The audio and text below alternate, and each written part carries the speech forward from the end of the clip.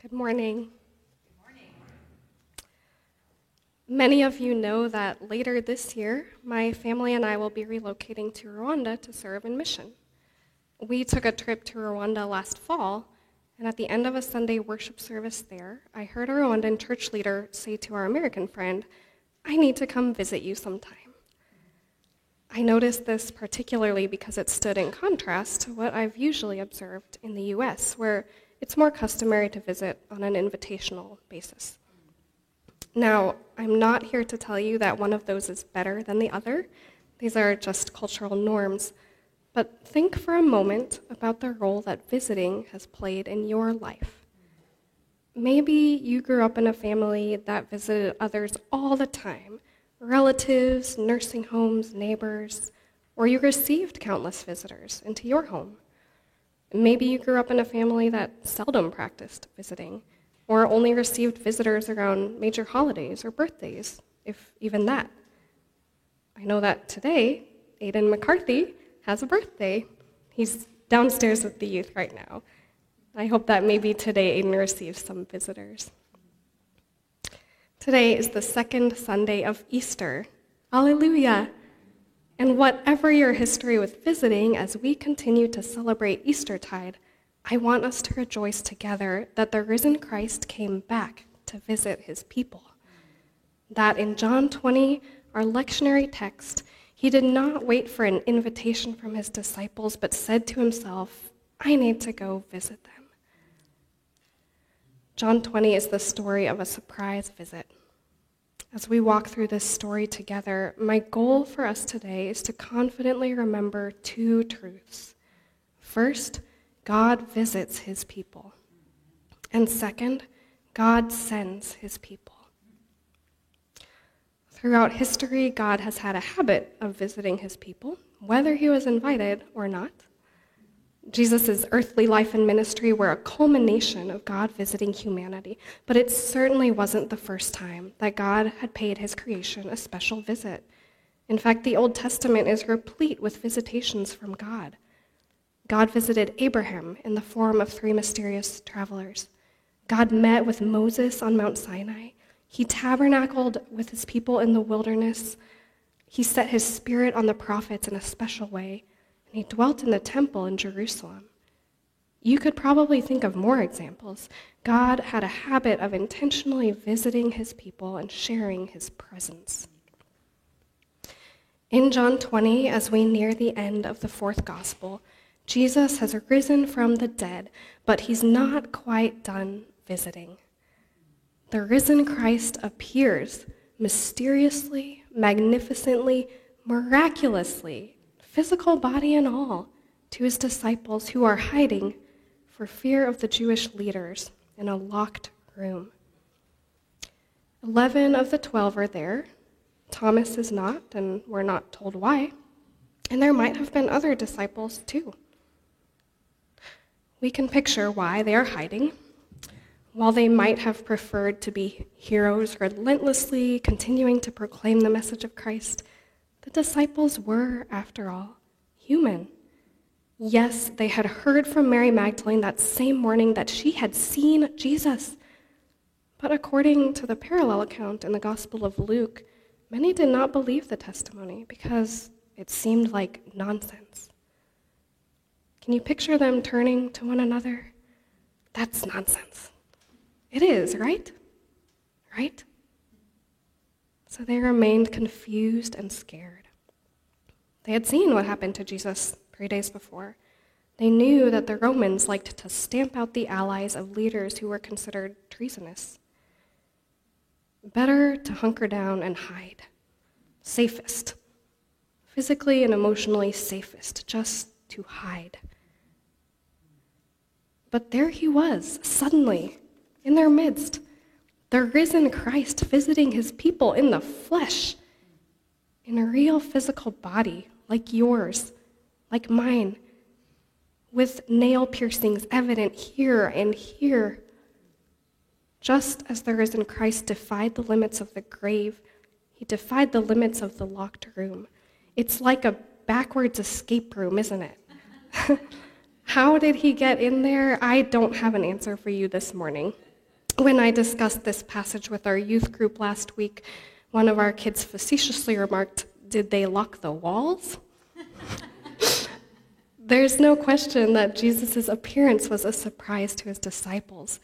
But as scholar Ben Witherington III puts it, the one who could pass through the grave clothes and leave a neat pile behind would not find locked doors any obstacle. The scriptures tell us that Jesus stood among them and said, "Peace be with you." This was a customary greeting, but coming from Jesus, it meant so much more. Hadn't the disciples just heard his words about peace the Thursday before at the Last Supper? At that time, Jesus had said, "Peace I leave with you, my peace I give you. Do not let your hearts be troubled, and do not be afraid." How much had happened since then? The arrest, the trial, the crucifixion, the grave, Mary Magdalene's story. The truth was, at this point, they were afraid and sorely missing Jesus' presence among them. But now here he was, in the flesh, with wounds in his body that proved just who he was. And he was visiting with them and encouraging their frightened hearts again. And when there is one of Jesus' flock, Thomas, who's not there to witness the event and declares that he will not believe unless he can put his finger in Jesus' side, then Jesus, our good shepherd, pays another visit 1 week later. That would be today, 1 week after Easter, to make himself known. He drops in to call on Thomas, and again he says, "Peace be with you." And Thomas, who now has the opportunity to reach out and touch Jesus' body, says, "My Lord and my God." The bodily visit of the resurrected Jesus compels a confession, a most beautiful confession of who the risen Christ is, my Lord and my God. The risen Christ visited his people in the flesh. And this wasn't the only time. We know that Jesus had already appeared to Mary Magdalene, as Mother Amanda reflected on last Sunday. Mary could touch him too. In fact, she clung to him. And the risen Christ would appear many more times after his resurrection as well. This bodily visit from Jesus was certainly a unique gift that people of his lifetime received. If you're like me, you might have spent time as a kid, or maybe even as an adult, thinking that those people just had it the best, didn't they? Being with Jesus in the flesh, walking with him, talking with him, looking into his eyes. Jesus understood this, and indeed he had addressed it with his disciples. Before his death, Jesus had told his followers that not only would he need to leave, but it was for their benefit that he was going. Imagine that. It was for their benefit, because then he could send the Holy Spirit to them. He called the Holy Spirit the advocate, the Spirit of truth, the one who would teach them and remind them of everything Jesus had said to them. This is the one who would visit them continually in their hearts. And during this intimate visit inside the locked room in Jerusalem, that gift is given. Jesus breathes on his disciples and says to them, "Receive the Holy Spirit." We tend to associate the coming of the Holy Spirit with Pentecost, and with good reason. Pentecost is when the Spirit came upon the masses in a new, public, expansive way. It was a totally unique event. And I am not here to steal the thunder of Pentecost. We'll get there in a few weeks. But the promise is beginning to unfold. The total outpouring of the Spirit's activity hadn't come yet, but we might picture the introduction of the Spirit in John 20 like the dawning of a new day, with the sun just beginning to glow pink beyond the horizon. The fullness of the blaze isn't yet revealed, but the light is there, and the light is real. The giving of the Spirit starts softly, not unlike a sunrise, softly with just a breath. Jesus breathes in, Jesus breathes out, exhaling the Holy Spirit onto and into his people. With the risen Christ comes new life in the Spirit, indeed new creation, a new day.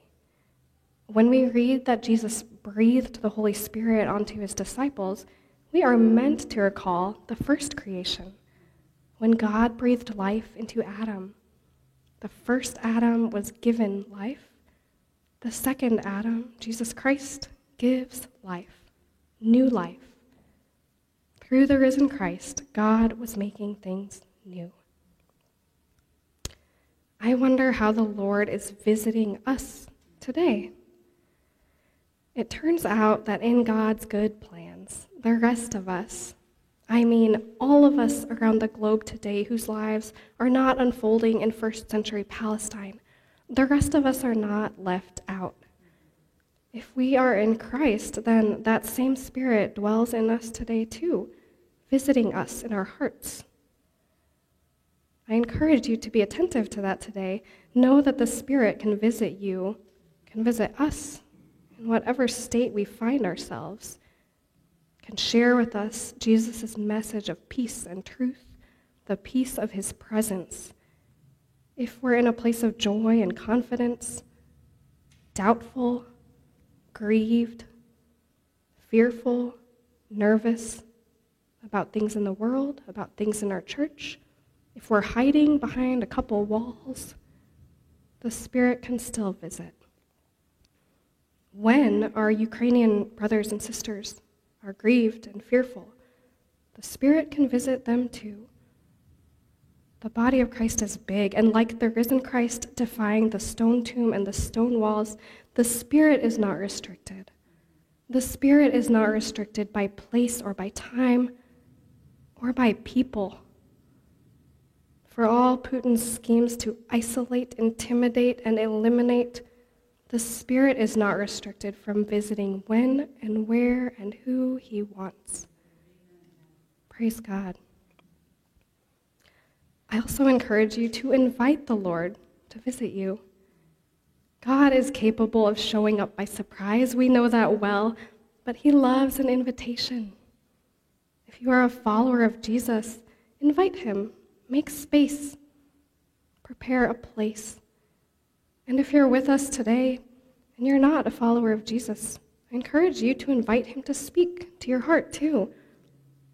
I pray that he encounters you just where you are and reveals himself to you. That is our first point to remember today, that God visits his people. Our second point is that God sends his people. Just before Jesus bestows the Holy Spirit upon the disciples, the scriptures tell us that he commissioned them, saying, "As the Father has sent me, so I send you." There is a new creation brought about by the resurrected Christ, and the disciples in hiding receive a new commissioning to be sent out into the world just as Jesus was, to carry his presence and his message with them wherever they go. Hiding was no longer an option. Might they have been nervous? Certainly. But God, the giver of every good gift, had equipped them in just the ways they needed. Scholar Craig Keener says, and I quote, "Believers can do the work because God has worked for them. The Father sent his Son and empowered believers by the Spirit imparted through his Son. The sending of the Son is the heart of the fourth gospel plot. Its conclusion is open-ended, spilling into the story of the disciples." End quote. Spilling into the story of the disciples. I love that because it suggests to us that the mission of God's people, and I don't just mean foreign mission, I mean the work and ministry of all God's people, the mission of God's people is an overflow of our identity in Christ.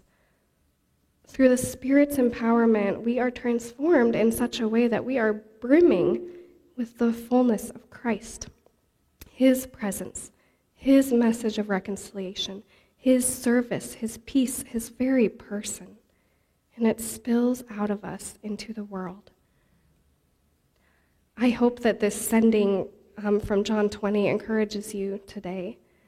This passage is sometimes overshadowed by perhaps better-known texts like Matthew 28, which has claimed the title of the Great Commission. But actually, the church has shifted in its understanding of mission throughout the centuries. I don't think that's because God's people were continually wrong or totally confused or just hadn't cracked it. I think it's because the mission of God is rich and multifaceted and written across many pages of Scripture. The quote-unquote Great Commission in Matthew 28, which is a wonderful text, really emerged as a core text for thinking about mission just in the last few centuries with the modern missionary movement. If we go way back, we see that John 3:16 led the way for the church fathers' understanding of mission. Luke 14, a text about masters and servants, was core to medieval Catholic thought about mission. And a portion of Romans 1, in which Paul declares that he is not ashamed of the gospel, was central to missional understanding during the Reformation. The truth is that God's mission is big, and John 20 has a place at that big table. Jesus said, "As the Father sent me, so I am sending you." I wonder how the Lord is sending us today. The disciples in the locked room were sent, and we as followers of Jesus today are sent ones too. Might we be nervous? Certainly. But God, the giver of every good gift, is faithful to equip us in just the ways we need, namely through the Spirit, so that we carry the presence of Christ with us everywhere. It's not that skills and gifts are irrelevant. We certainly want to be faithful and thoughtful in stewardships of the gifts that God has given us individually and communally, but at its core, our mission as Christ followers, as sent ones, is not actually based on how eloquently we can preach from this pulpit. It's not based on how well we learn Spanish in Highwood. It's not based on how efficiently we coordinate and communicate in our daily lives and ministries. It is based on the truth that as Christians, we carry the presence of Christ wherever we go. Friends, if we are in Christ, then we are commissioned by Jesus and equipped by the power of the Spirit to continue his mission in the world, loving, serving, visiting others, and inviting them into reconciled relationship with God through Jesus. Wade and I are moving to Rwanda, not because we outshine every other candidate in every skill set possible. Not that you thought that. I'm grateful for the gifts that God has given us, and it's my deep hope that we offer them faithfully in Rwanda. But the heart of our going, of our being sent, is that as people who confess Jesus as our Lord and our God, right there with Thomas, we carry his presence wherever we go.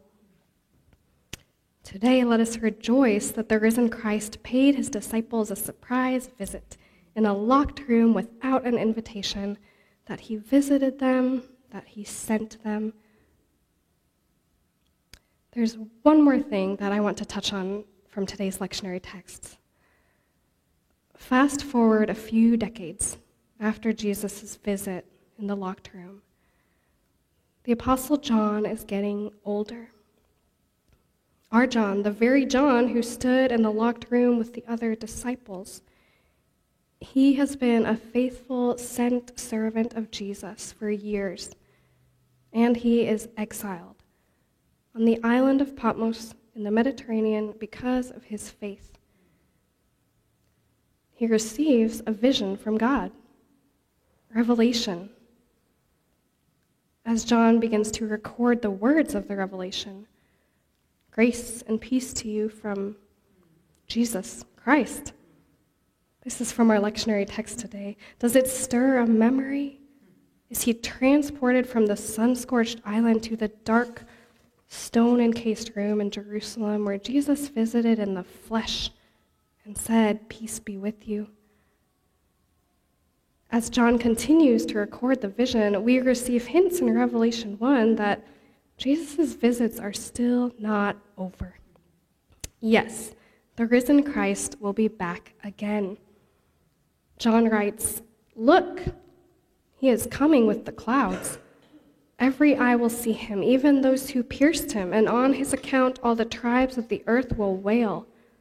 So it is to be. Amen." These words were originally the prophet Zechariah's. We could say they were fulfilled when Jesus came to earth the first time. We can also say they're waiting to be even more fully filled because here in John's vision, they anticipate another visit from Christ too, the second advent. Christ has died. Christ has risen. Christ will come again. We say these words together every Sunday, and we know them to be true. Christ is not finished visiting yet. Finally, I want to close today with this. In Disney's recent film, Encanto, Bruno is the lost brother of the family. He's an outcast who disappeared. In the journey that involves his restoration into the family, he tells his niece Mirabel, who is on a special mission to save what they call their family's miracle. He says, "Hey, after you save the miracle, come visit." In turn, Mirabel says to Bruno, "After I save the miracle, I'm bringing you home."